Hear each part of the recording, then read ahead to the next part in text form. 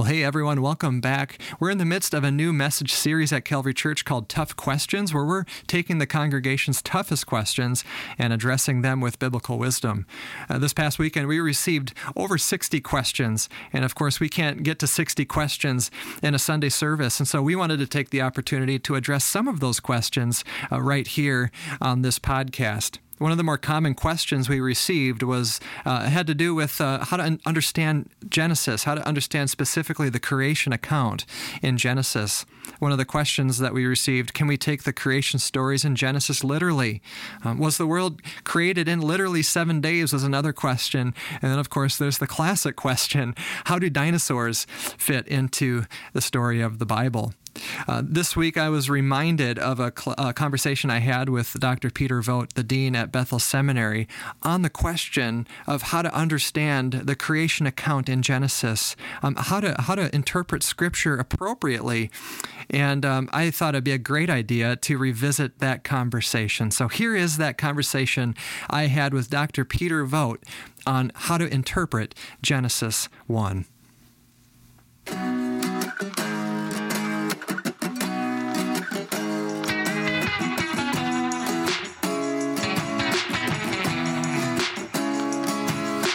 Well, welcome to the Raw Roast, where we have real conversation about faith and life over a good cup of coffee. My name is Tucker Anderson. I'm one of the pastors here at Calvary Church, and I'm here today with Dr. Peter Vogt. Dr. Vogt has a PhD in Old Testament with a focus on Deuteronomy, and he's taught a variety of Old Testament courses at Bethel Seminary for many years before becoming the senior pastor at Life Point Church, not too far away here from our Roseville campus, and then most recently has taken up the role of dean at Bethel Seminary. And Peter, it is good to have you on the show today. It's an honor to be speaking with you. Thanks, Tucker. Thanks so much for having me. It's great to be here. Well, I consider it a privilege, too, because I've had you as a professor at my time at Bethel in my MDiv program, and had you for hermeneutics and Hebrew, and I really benefited from your courses, and you were really instrumental in my development as a student of the Bible. So, well, thank you. It's great. It's an honor to be in this role here, asking you the questions this time. And yeah, I'm glad to have you on. The topic I wanted to focus on is really, I guess we could call it principles of interpretation. One of my concerns, and I've mentioned this on another episode, is not just biblical illiteracy in our culture today, but I think that people are perhaps ignorant of their own illiteracy of the Bible. And I think part of that might be we feel like we have to rely on only what experts say, not to devalue experts in biblical interpretation, but I think sometimes we feel like we don't have the capacity ourselves to come to the Bible and understand what it says and then properly apply it. So I thought it'd be good to have a conversation around just what are some basic principles of good biblical interpretation. Yeah. Well, that's a great observation, Tucker, and I think you're absolutely right. I do think there's a problem with biblical illiteracy. People don't know things, but they also don't know what to do with the Bible. It can seem so foreign, especially the Old Testament and the different genres of the Old Testament, the different types of writing that are there. That can seem so daunting because we don't know what to do with it, and so it's easier to say, well, my pastor says this, and so this must be right, or rather than thinking, well, can I wrestle with this myself? I think one of the most important things about biblical interpretation is knowing what we're doing when we're interpreting the Bible. In other words, where do we locate meaning? When we're reading the Bible, how do we decide what it means? You can have this person says it means this person says it means that. How do you decide which is right? Are there principles that can govern that? And I think there are. And I think one of the most important foundational principles when it comes to interpreting the Bible is to understand that what we're doing when we're interpreting is we're trying to understand what the original author was intending to communicate to the original audience. And that is really important because while the Bible, of course, is relevant for us, and it's written to us as followers of Jesus in a very general sense, it's also the case that no book of the Bible is written with us in mind. In other words, nobody's thinking about 21st century Minnesotans when they're writing the biblical books. So we are tasked with thinking about that question. What did the original author intend to communicate to the original audience? And then we can take that answer and say, how is that relevant for us? But those are two different steps, and I think sometimes we get those confused. I've heard some people say that the Bible's it's written for us, but it's not written to us. Yes. Do you think that's is that a helpful distinction? I think so. Those two prepositions? Yeah, I think so, and that's a great way to put it, because it is for us. I mean, it is relevant for us and all that. But as I said, no book is written with us in mind. So we are not the primary audience of any book of the Bible. So let's say that I haven't been to seminary. I don't have any formal Bible classes, and I come to a passage of Scripture. What would be the first thing that I would want to do as a student of the Bible to best understand what the original author is saying to that original audience? So first, keeping that question in mind, orienting yourself to that. So in other words, reading it and asking that question as opposed to saying, what does this say to me? Or how is this relevant to me? We'll get there, but you don't get there first. Yeah. The second thing I would say is to be aware of the type of writing that you're dealing with. There are different rules or conventions associated with different types of writing in the Bible, just as there are in our world today. I mean, when you read, well, maybe we shouldn't talk about reading a newspaper, because who does that anymore? If whatever you're reading, if you're reading a news article, that has a different set of rules for its interpretation than an editorial does in the newspaper, or if you're online, the same sort of thing. An opinion piece is different from a news piece. You expect certain things from it, and those rules or conventions are known to the author and to the audience. There's what do we call it? Not a contract exactly, but a compact, an understanding of how this works. And so the author follows certain conventions to communicate their intentionality, and the reader then knows those things and applies them and doesn't ask the wrong question. So one example that I use when I teach this is, when you read an ad, you know that the author of that ad is trying to persuade you of something. You don't expect objectivity. You don't expect that they're not, shading things in the way that makes their product look the best, or something like that. So, when it says something like Ford Explorer is the best SUV, there's an asterisk, and then there's it's the best SUV in its class, and it's the only one in its class, or whatever the case may be. That's a convention of that, and you know that going in, so that you know to ask the right questions. Or hopefully most people know that. Hopefully most people know it.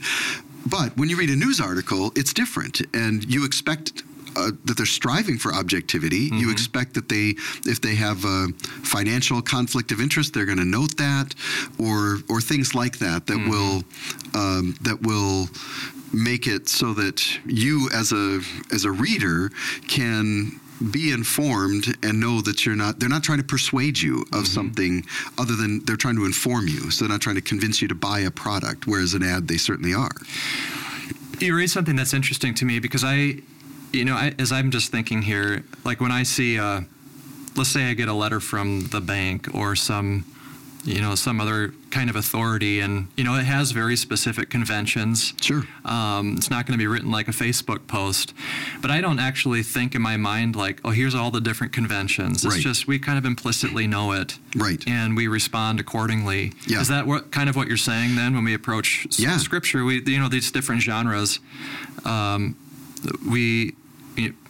probably the original readers would have a better understanding of those genres, I would assume, and would perhaps understand how to approach those. Is that accurate? Yeah, and And just as you said, though, when you read a letter from your bank versus a Facebook post, at some point you were taught the differences. And and an illustration that comes to mind is when my oldest son, he's now 20, but he was about 4, I suppose, and he came running up the stairs and came to my wife and he said, "We have to buy a swivel sweeper." and my wife's like, "Why do we have to buy a swivel sweeper?" And he said, "'Cause it's awesome." And he was watching something on TV and flipping through channels and came across an infomercial for a swivel sweeper. And he watched it as a 4-year-old and he's like, "Well, this is amazing." And he doesn't have any understanding that, the demonstrations are not scientific lab. It might look like it, but they're not that. And that, they're trying to persuade you of that. So my wife had to explain to him, in a sense, she didn't use this language, but the conventions of the genre of an advertisement. And he learned that. So you've learned that in your life. We have, and so we know when we're reading poetry, English poetry, there's certain conventions that we associate with that. There are conventions in biblical poetry as well, or other biblical genres, some of which are very similar, some of which are fairly different. And so we really just have to learn how to apply the conventions of the genre of the Bible that we're talking about, and then we're on a much more solid footing. It's not rocket science. That's the thing. It's not impossible to learn this, but you have to learn to ask the right question. So is the convention of biblical poetry, for example, are the conventions associated with biblical poetry the same as the conventions of contemporary English poetry? Well, no. There's some similarities, but they're not exactly the same. So you have to know the differences and apply them. But the good news is that with something like poetry, we're already oriented to that type of writing, and there are lots of similarities. When we get into things like apocalyptic literature in the book of Revelation or Zephaniah and parts of Daniel, then it's much more challenging because we don't really have those genres in our society to draw analogies. We have narrative, we have poetry, we have letters, so we can draw those analogies and get ourselves up to speed pretty quickly with those genres. It's harder with other genres. So there's consider the author, consider the original audience, and making sure we have keep those questions in mind. There's consider the genre. Yep. How do we make maybe the leap to application then? So, let's say we've just read one of the Psalms, and how do we make that leap to application to our context, and to ensure that we're actually arriving at a faithful application once we've done the good homework, done our homework on trying to arrive at what this passage means? Well, I think one of the most important things is to ask the question, answer the question, what did the original audience intend to communicate to the original, what did the original author intend to communicate to the original audience? So you have a good answer to that question, then you can start to say, okay, how is my situation analogous to that of the original audience? And we have to take into consideration the fact that it's not a straight line from, say, the Psalms to us today, because you have Jesus. And whether your theological system causes you to see Jesus' life and ministry as a huge disjunction or more of a speed bump, that's a theological question. There's still a difference between that. In other words, Old Testament authors are often looking ahead to the time of the Messiah. We're looking back to the time of the Messiah. When it comes to Old Testament law, for example, our relationship to Old Testament law is going to change because of Jesus. It doesn't eliminate the relationship between us and Old Testament law, contrary to how some people think of it, but it does change it. So we have to ask the question, how is my situation like what the original audience was facing, and how is it different in light of Christ? In some situations, it's not going to be all that different. You mentioned the Psalms. Think of a psalm like Psalm 23. The Lord is my shepherd, I shall not want. The Psalm 23 is a psalm of comfort that comes from the presence of God and his protection and his provision. Well, when we ask ourselves, okay, how is my situation analogous to that of David, the author of Psalm 23? Well, obviously we live in a very technologically different world and that sort of thing, but we still face threats. We still face uncertainty. We can face enemies, and that's all very, very similar. And the answer is of course, trusting God. Your goodness and mercy will hound me all the days of my life. That's still true for us today. And so then we can ask the question, in light of Jesus, does it change that? Well, no, because Jesus says, I am with you always to the very end of the age. So in that instance, there's not a whole lot of difference, but we still have to ask those questions, because it may be that there are things that are different. There might be Psalms, for example, that are addressed to Israel as a nation and are promises to Israel as a nation as the political identification of the people of God that is redefined by Jesus, such that there is no nation that's the political identification of the people of God. So then, if we're dealing with that kind of a psalm, for example, we would have to say, okay, how is it, in light of the fact that there is no nation that's the political identification of the people of God, how does this apply? And then it can be applied more personally, but not, then we're moving a little bit farther away from what the original author was trying to communicate, and we have to be pretty careful and ask some really good questions to make sure we're not taking, for example, a promise that God made to Israel as that political identification of the people of God and saying, therefore, that applies to me as an individual, and so I am somehow guaranteed success or something like that. Jeremiah 29:11 is a good example of this. For I know the plans I have for you, plans to prosper you and to give you hope in a future. That's addressed to Israel. And yes, it's relevant for the people of God as individuals, but we can't take that and say, well, then I'm guaranteed success, or I'm guaranteed prosperity at every turn. And certainly our experience says that's not the case. That's because it's addressed to Israel. It comes to us in a somewhat different way. Is it appropriate then to say that these land promises or promises of prosperity that were made to the political nation of Israel in the Old Testament, we can't then make that same leap to applying those to our American context, because it's America? We can't equate America with Israel of the Old Testament. Would you Absolutely. say that's inappropriate? Okay. Yeah, absolutely. I love this country. I'm a veteran, and I was proud to serve my country. But we are not the political identification of the people of God. And Jesus very intentionally did not establish a political entity that was the manifestation of his presence and his kingdom. In the Old Testament, Israel played that role, but when Jesus comes and redefines the people of God around himself, and in a sense fulfills so much of those promises, so that when, for example, Jesus talks about being the bread of life. That in the Old Testament is Israel, and a lot of the things that the Old Testament talks about, Jesus says, in a sense, everything that Israel is going to do and to be, I'm going to do and to be. So if you want to become a part of the community of the people of God, you identify not with Israel but with me, and that's true for Jews as well as for Gentiles.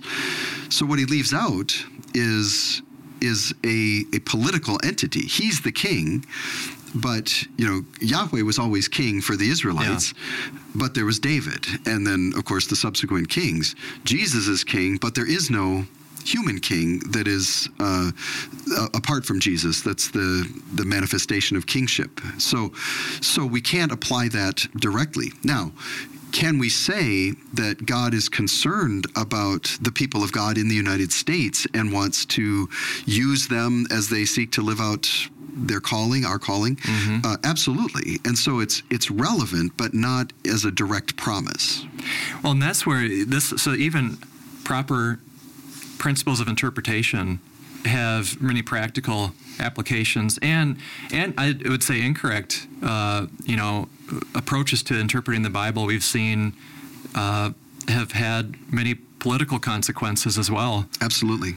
So hopefully people are seeing, like, if they haven't given thought to this conversation about how do I actually properly interpret Scripture, hopefully they see that this actually this isn't just a conversation for ivory towers. This has real practical implications, and we've seen these play out even the last couple of years, I would argue. Right.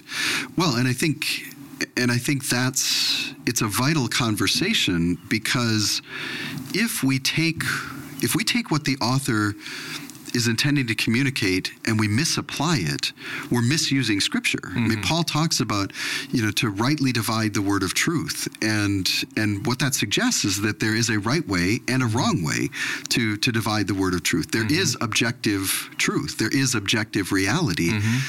So we can say that some interpretations are better than others. Now, we have to be humble about that, and it's not that my interpretations are better than all others, but some interpretations are better than others, and we have to be able to evaluate that and say, well, that's not a very good or sound interpretation. And I think sometimes we approach the Bible differently from other genres. We treat the Bible as if it's a genre of its own. There's the Bible and there's everything else, which is true in one sense. Obviously, it's inspired, it's the Word of God, it's inerrant, all those things that no other book can claim. But at the same time, we do things to the Bible that we would never do with other texts by in a sense sometimes ignoring the author's intention that we wouldn't do with other books. And so we have to guard against that. But it's a misuse of Scripture if we misapply it in that way, even if it might be consistent with other themes of Scripture. It's still a misuse of it, and we've got to guard against that. So Psalm 23 might be an easier example of how we can draw application to our life, and maybe even just principles of interpretation. There, it's perhaps clearer than other texts. Let's take a more challenging text and apply some principles of interpretation. So I'm thinking of even Genesis chapter 1, a passage that has caused much division within the church, unfortunately. How do we apply some of these principles we've been discussing to a chapter like Genesis 1? Well, nothing like going from the fairly easy to some of the hardest, but no problem. Well, I think, first of all, the principles that we've been talking about are the same when it comes to this. So, and this is harder because the stakes are higher when it comes to Genesis 1. It's become, I think unfortunately, it's become sometimes a litmus test for your view of Scripture. Do you have a high view of Scripture? And if you do have a high view of Scripture, you have to have a certain stand on this text. But if we apply the principles that we were just talking about, the first thing we have to ask ourselves is, what did the original author intend to communicate to the original audience? Now, answering that question means we have to know something about who the author is and who the audience is. I take the author of Genesis to be Moses, and I believe that he wrote this for the Exodus generation. And I'm not certain of this, but I believe it was most likely read at Sinai. Because they were there for 2 years at Sinai, and that time at Sinai was a time of preparation, forming the people into a nation. You see that in the book of Numbers. It makes that very clear. And so part of what Moses challenged to do is to take this ragtag group of escaped slaves and form them into a nation. Now, God is the one superintending this. Moses is a tool in God's hands, but from a human perspective, Moses has to do this. And so he has to give them a worldview. Remember, they've been in Egypt for 430 years at this point, and they were still readily identifiable as a people, but it seems reasonable that they were at least influenced by the views of the Egyptians when it comes to certain questions about the gods and things like creation. Every culture, every religion, more or less has a creation account of some sort, describing the origins, things like that. So when we approach Genesis, we have to remember that Moses is trying to address his audience, and his audience had a whole different set of questions from the ones that we have. The way I like to describe it is, in Genesis 1, Moses is addressing the who of creation, the what of creation, in some respects the why of creation, not the how of creation. We come to Genesis oftentimes, and the main question we have is the how. We want to know, how did it all happen? And part of that is because Genesis is a victim of its own success. Genesis is an argument. It's an argument for a way of seeing the world that is radical in its day, and it's radically countercultural in its day, but it's been tamed by us because we're already convinced. So part of what Moses is doing in Genesis, for example, is to argue that God, the God of the Bible, is the creator. And it wasn't Ra, the sun god. It wasn't Isis or Osiris or any of the Egyptian deities. It wasn't Marduk of the Babylonians. It wasn't Chemosh of the Moabites.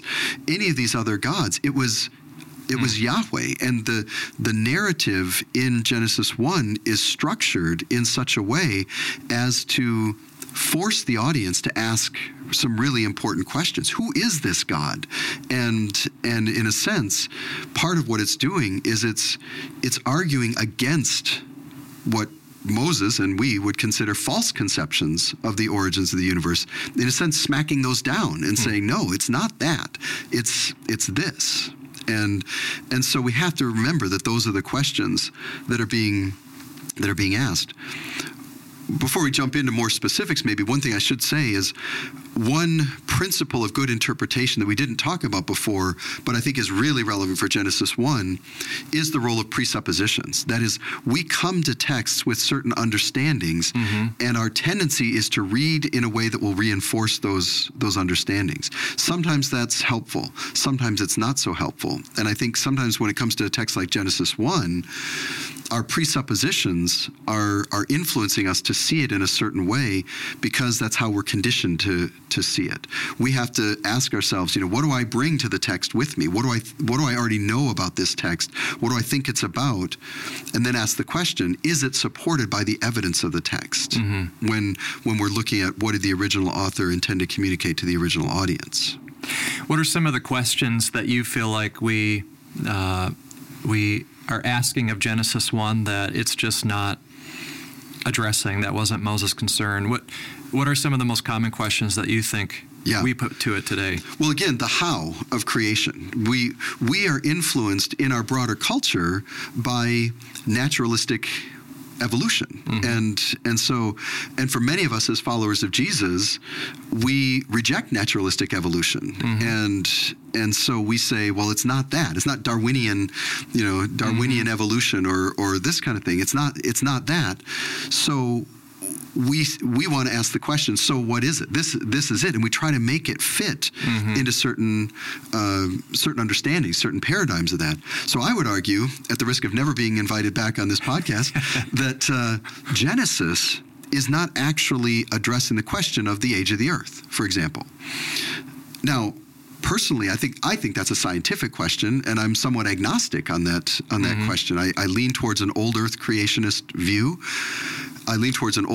But if somehow conclusively it was proven, scientific consensus and all the evidence points to a young earth, that wouldn't change my view of Genesis at all, because I don't think that's what Moses is addressing. I don't think that's a question that Moses' audience was wrestling with. Remember, they're wondering, with all the different conceptions of creation out there, they're wondering, what is correct? Is Marduk the chief god that did the creating of the universe?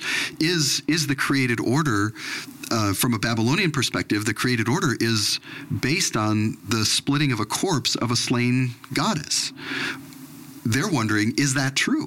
And Moses is saying, no, that's not true. And so he's arguing against that.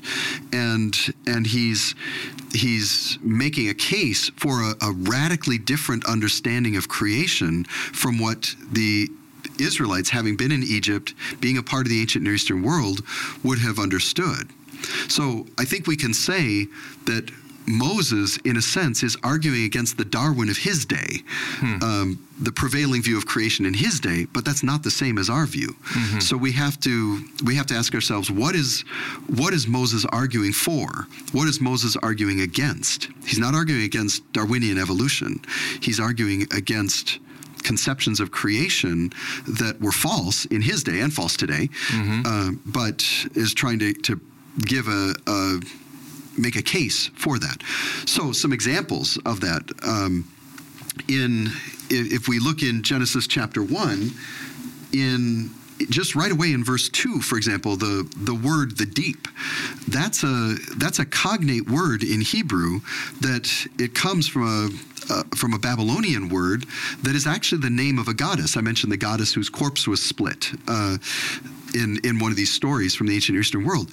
That word is present in Genesis 1 as a cognate. It's brought into Hebrew, but it's not a goddess in Genesis 1. So right away, Moses is smacking down this idea that says that the deep is anything godlike. The deep is just something that God created, and it's just water. It's not a personification of a deity, the way it is in other cultures.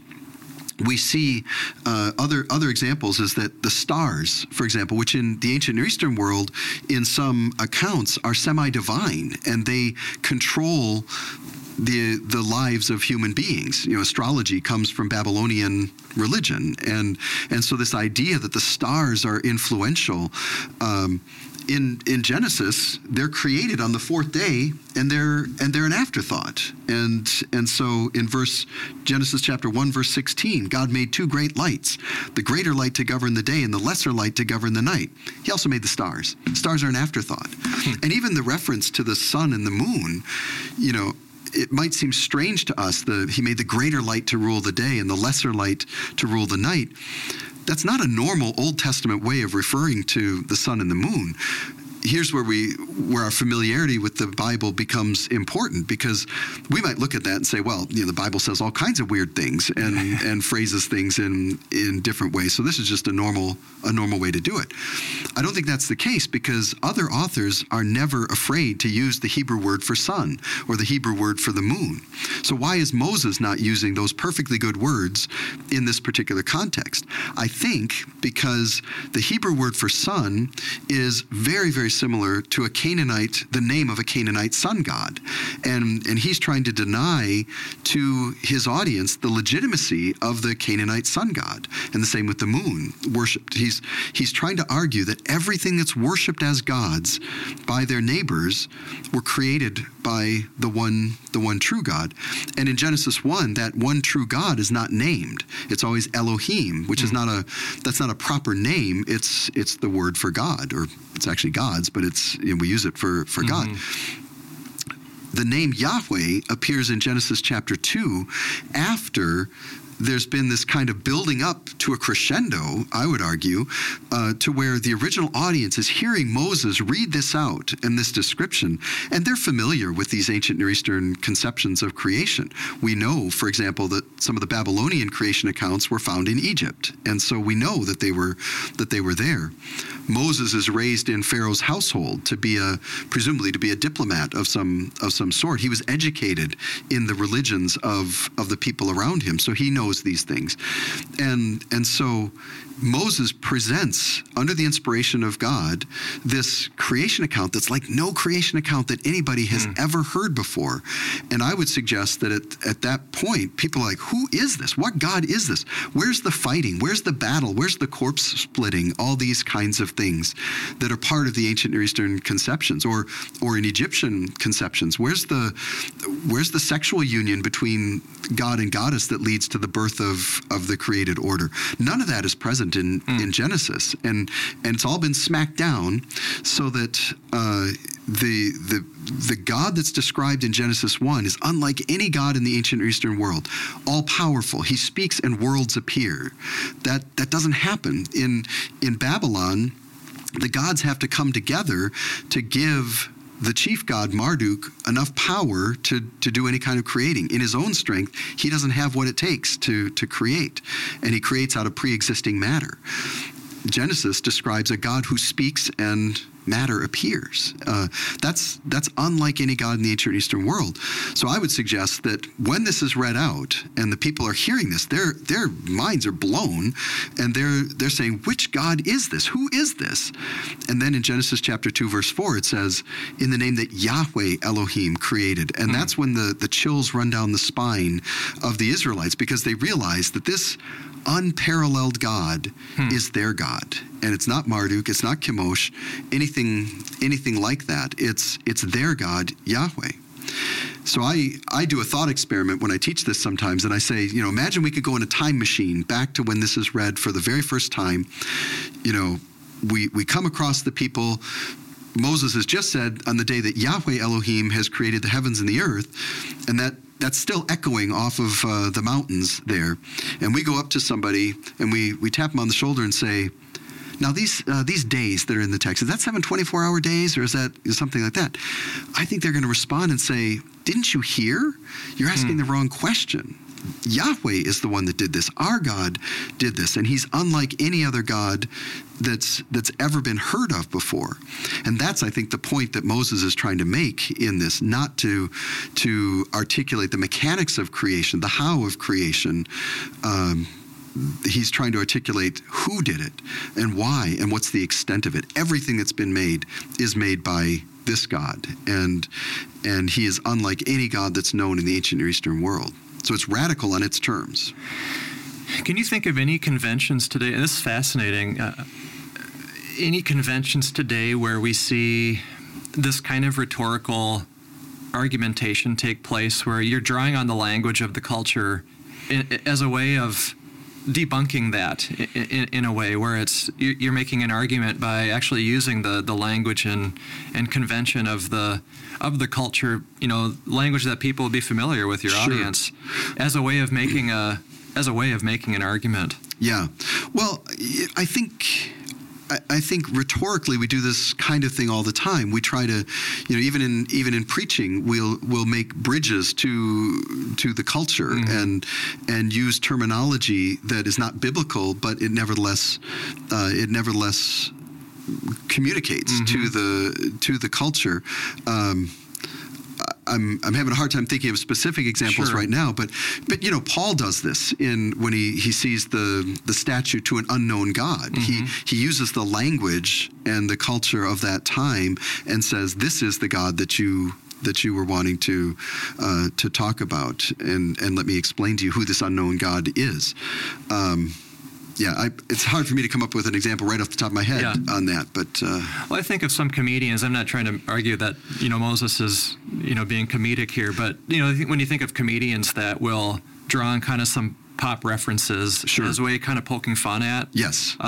Maybe would it be proper to say that this is kind of, maybe it's a little bit of a leap, but we see Moses doing this. He's drawing language from the surrounding culture, the names of gods, as a way of...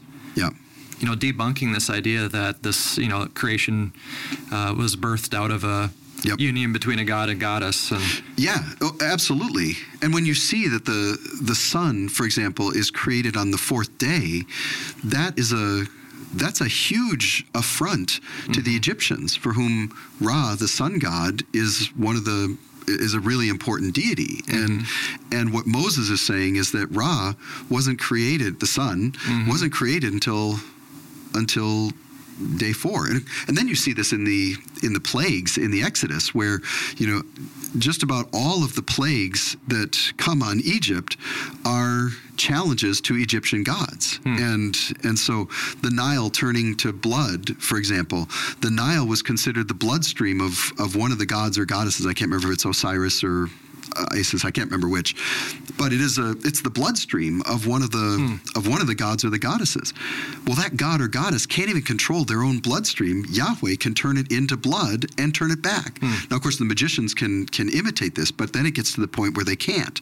So it's the same kind of thing where God is being powerfully demonstrated as being greater than and unlike the gods that the people thought were real, which they aren't, but they thought were real and that they were worshiping. The point of that is to point to God, and so that Yahweh is understood as the one true God, and that what we know as a triune God who has eternally existed is the only God. And Moses is trying to point that out to his audience and to get them to accept that, because they have a calling. They've got the calling to be the people of God, to live as witnesses to the people of God, to the people around them, of who God is and what it means to be in relationship with him. So they've got to know it and believe it and be solidified in that before they can be witnesses. Well, Peter, one final question here. I know we could talk another hour probably on this topic. Yeah, this has been great. My guess is that none of our listeners need convincing that the Egyptian gods do not exist, or that the Babylonian gods don't exist. I hope that's the case. I hope that's the case. If you have questions, I'd love a conversation with you at some point in the future. How do we, if we consider what Moses' intention was here to his original audience, how can we draw some application to our context today? Sure. Given what the point of Genesis 1 is. Yeah, great question. So if we take, we could do lots and lots of more discussion of the exegesis of this, why we conclude this, but let me give you a thumbnail sketch of what I think Moses' intention is in Genesis 1. It's to communicate that Yahweh, the God of Israel, well, I'm bringing in a little bit of Genesis 2, but the chapter divisions aren't original to the text anyway. So that Yahweh, the God of Israel, is the creator of all that is. He is responsible for the creation of everything. There's nothing outside of him. Nothing is greater than him. And then part of the argument, and I think this is part of the communicative intention, is that conceptions that deny those things are false. So in other words, it's very intentionally a smackdown, a rejection of false conceptions of creation. So we're not, as you said, hopefully saying, well, I think it's Marduk is responsible. But what does it then do? It is relevant to our question of, should we accept Darwinian evolution? I would argue that any conception of creation that denies those things that I just said Genesis is affirming are by definition false and need to be rejected. So conceptions of creation that reject the idea that God is the creator, those are false.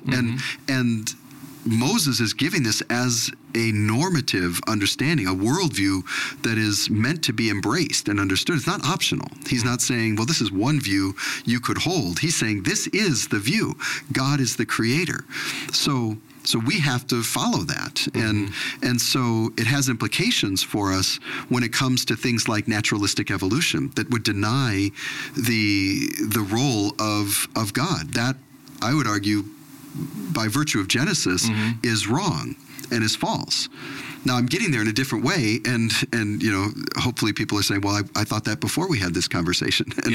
But nevertheless, that would be a false conception. If there's any idea that there was something that was uncreated, that would be a false conception that we would want to reject. And it's meant to point to the awesome nature of God. And so we need to reflect on that as well, that we take for granted the complexity of our universe and all that. We know more about the complexity of our universe than Moses' audience did, but it's still meant to point to that, and it's still meant to elicit a worshipful response on our part to say this, we get to know this God, the God that created all of that, and all the mysteries of the universe are nothing to him. They're not mysteries at all. They're as simple as what's 2 + 2. We don't struggle with that question. Yeah. The complexity of the universe is like that to God. It's simple, and we get to know him. It should elicit worship on our part. When we think of earlier, you mentioned too, as Jesus followers, we're approaching the text from a different angle, from a different viewpoint than Moses' original hearers. Right. And to think that this same God who created everything is the same God who came and walked in the flesh. Yeah, and died for us. Yeah. And it's an amazing, that's too small of a word in my book to think of just how awesome, amazing this God is. Right. Revealed in Scripture. Yeah. That's where I get a little bit frustrated that we've taken the word awesome and we use it to describe a football play or a movie. I know. Because it really is. It should elicit awe in us. Yeah. And I think as we think about Advent and Christmas, that the Creator, as Colossians tells us, it was Jesus is the person of the Trinity that did the creating, which Moses is not arguing for or against. That's not the point. But that Jesus, who created it all, would become one with us in that way is awesome. Yeah. Well, and probably a good thought to end on today as Christmas is approaching, and I think a good thought to ponder and to consider how this impacts our daily living, that, to be wholly devoted to this God revealed in Scripture. Absolutely. And who walked among us as Jesus of Nazareth. And that's a profound thought. It is. Well, Peter, thanks for being on today. This has been a really good conversation. I wish we had a whole another hour that we could talk through these things. And, these are such important topics of biblical interpretation, and whether that be from easier passages in the Old Testament to more challenging ones like the one we've been just discussing this morning. But I want to thank you for your time, and it's been a privilege to be in this seat and to be the one to ask you the questions this time, and I hope to have you on again at some point in the future. Thanks, Tucker. It's been a great pleasure for me and a privilege to be serving the people of Calvary. I have a connection with Calvary, having been on staff here at one time, and so it's been a huge blessing and privilege for me as well. And I'd love to come back anytime. Well, thank you. And I want to thank you as our listeners. If you'd like more information about Calvary Church, you can visit us at calvarychurch.us. You can check us out online or in person on Sunday mornings. We would encourage you to subscribe to this podcast wherever you listen. It also helps if you leave us a review. We look forward to having you join us again next week.